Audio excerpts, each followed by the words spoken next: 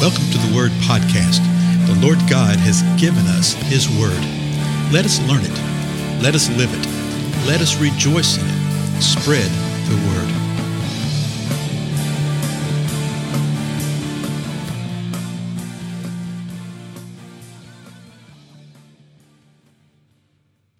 Blessings, everybody. This is Dale. Thank you so much for joining with me today on the Word Podcast. We are continuing through the Gospel of Matthew. We're up to the 13th chapter. And in the previous episode, we read through the account that Jesus gave. He was speaking to the people, teaching the people from a boat. They're standing on the beach. He's sitting on the boat, and he speaks to them in parables. So we have the first parable that he spoke, and it's what we call the parable of the sower, the parable of the sower, the parable of the seed, the parable of the soils. I think each one of those S's right there give us a little nuance and insight into what all is being said in this. And Jesus simply recounts the parable. I'm not going to get into the detail of it right now just for the sake of time, but you can go back and read it in the first 9 verses of Matthew 13 or listen to the previous episode. Now, verse 10, the disciples come up to Jesus and they say this. Disciples came and said to Jesus, "Why do you speak to them in parables?" Now, that's an interesting question, isn't it? We could perhaps understand them saying, okay, why are you speaking in parables? But he's saying, why are you speaking to them in parables? Did they not think that the parables applied to them? Or did they think that they understood what the parables were? Or what? It's just interesting that they sort of demurred, and sort of pointing to them, when perhaps the real question is, Jesus, why aren't you just talking straight with us right here? Why are you speaking to us in parables? Why are you doing this?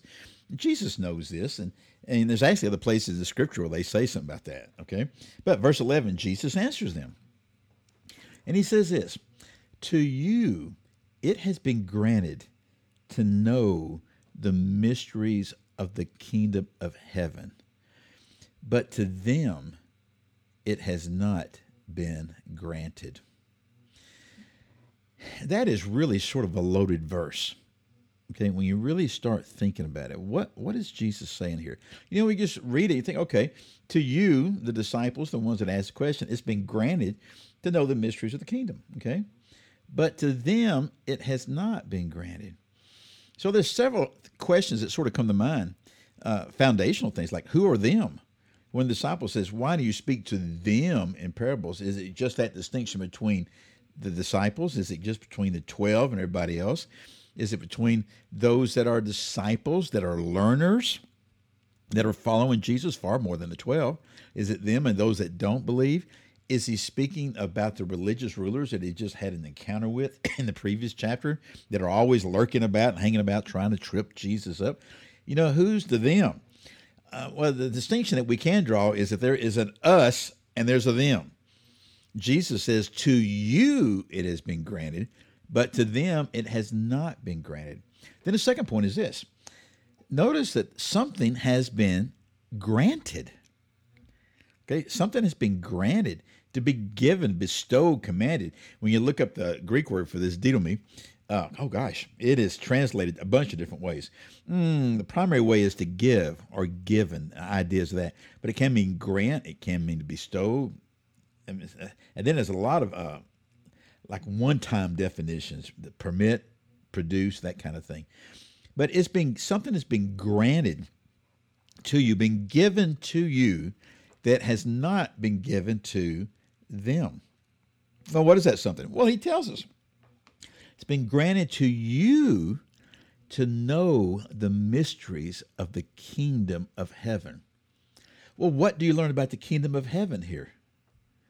Well, the kingdom of heaven has mysteries, and you say, well, what's a mystery? Depends on the context. It means something secret. Don't you love it when you look up the definition of the word mystery and it says a mystery? But it's something that's hidden, something that has been there all along but wasn't seen until a particular point in time, particularly from a biblical point of view. You see that there's mystery of the nature of the church. There's the mystery of the Jew and the Gentile being together as the church. There's really the mystery of how God was redeeming mankind. And you say, well, why would God hide things like that, particularly his plan to redeem mankind? Well, it's because if Satan had known that plan, Satan would have tried to thwart it in a different way. See, Satan totally thought he won when Jesus died on the cross. But 3 days later, he found out something else, right? So here Jesus is answering their question, and he's saying, to you it's been granted to know the mysteries of the kingdom of heaven, but to them it has not been granted. Now, there's some other questions that pop to your mind. Well, it's been given to one group, but not given to another. Is there a foundation or a basis whereby this has been granted? Or is it just granted at the behest and the desire of the Most High God? Let's just keep that in mind as we go along. Well, here's verse 12. Jesus continues to speak. For whoever has, to him more shall be given, and he will have an abundance. But whoever does not have, even what he has shall be taken away from him. You know, you actually see Jesus saying these kind of things in a couple of different situations. So what's he saying here? Okay. Well, can we even reach a conclusion yet? You know, based on what we've seen so far in Matthew right here. Again, Jesus says, whoever has, well, has what? Well, what's he been talking about right here? Whoever's received this granting to know the mystery of the kingdom of heaven. And notice that granting is the knowledge to know the mysteries of the kingdom. So whoever has this, to him more shall be given, and he's going to have an abundance. And so if it's been granted to you to know the mysteries of the kingdom of heaven, then you're going to have an abundance. But whoever does not have this knowledge, whoever this has not been granted to, even what he has shall be taken away from him. And what is it that he has that will be taken away? We'll just leave that hanging for a while, and we'll see if we can reach any conclusions as we continue through the Word of God. I think I probably know what that is. Verse 13, Jesus still speaking. Therefore, okay, so what's Jesus doing? Yeah, he's reaching and bringing point a term of conclusion here. In light of what I just said, in other words, Jesus said in a lot of these two verses right here, therefore, I speak to them in parables, because while seeing, they do not see, and while hearing, they do not hear, nor do they understand. So what is Jesus saying? He said, I'm speaking to them in parables. And what he's actually doing, and we don't have time to get into today, we'll get into the next episode, in the next verse. But Jesus actually clarifies it. He says, all of this is fulfilling prophecy. Like in Deuteronomy 29:4, it says this, yet to this day the Lord has not given you a heart to know, nor eyes to see, nor ears to hear.